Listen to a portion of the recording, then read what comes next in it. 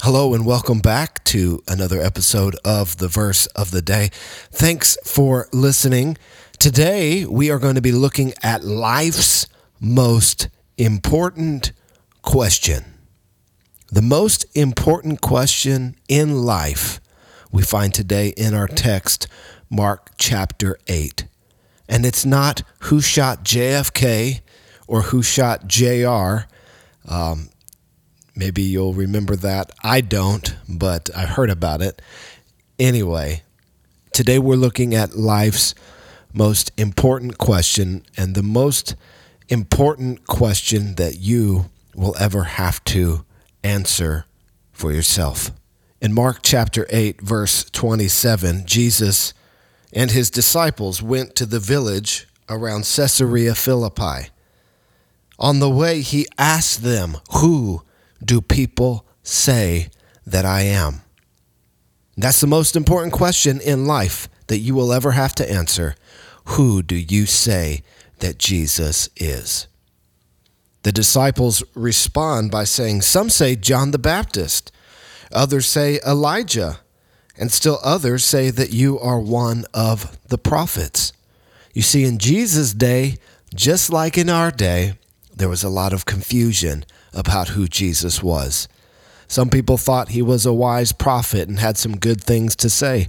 Other people thought that he was someone else who had risen from the dead and come back. There was a lot of confusion about who Jesus was. Just like in our own day, some people think that Jesus was a good teacher, that he had some good things to say. Some people think that Jesus was a fairy tale, a myth, that he actually never lived. But Jesus is not content to hear the disciples' answer about what other people think about him. And so he asks them point blank in verse 29. Jesus says, "But what about you? Who do you say that I am?" And Peter, of course, responds with this beautiful confession. And he says, "You are the Messiah. You are the Christ. You are the Son of God." Peter responds with the right answer. Jesus is the Savior of the world. But who do you say that Jesus is? You know, it's not enough that Peter said that. Have you come to faith in Christ? This is life's most important question. Who do you say that Jesus is? Maybe you've heard some things about Jesus. Maybe you've known some people who have believed in Jesus. Maybe your parents were Christians, or maybe you went to church when you were a little kid. All of those things aren't enough. You have to know for yourself that Jesus is who he said he was, that he truly is the Son of God. Jesus would continue this conversation with Peter, and he would say that Peter was blessed because God himself had revealed that fact to Peter.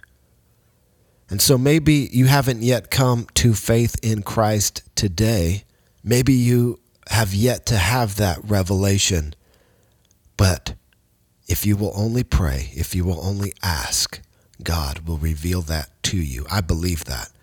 If you want to know that Jesus is who he said he was, you simply need to ask that God would reveal it to you. The Bible says that everyone who calls on the name of the Lord will be saved. And if you reach out your arms to God and ask for that revelation, I know that he will give it to you. I want to encourage you today to continue to trust in Jesus, to put your faith in his work on the cross for you. He truly is who he said he was. He is the Son of God.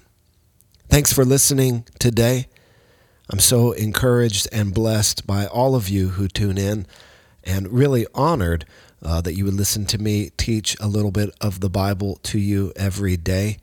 And I pray that God's word has a powerful impact in your life, and that it bears good fruit, and that God uses you to shine his light and his love in a world that is so full of darkness and hate. And I know this. I know that if you're walking with Jesus, your best days are ahead.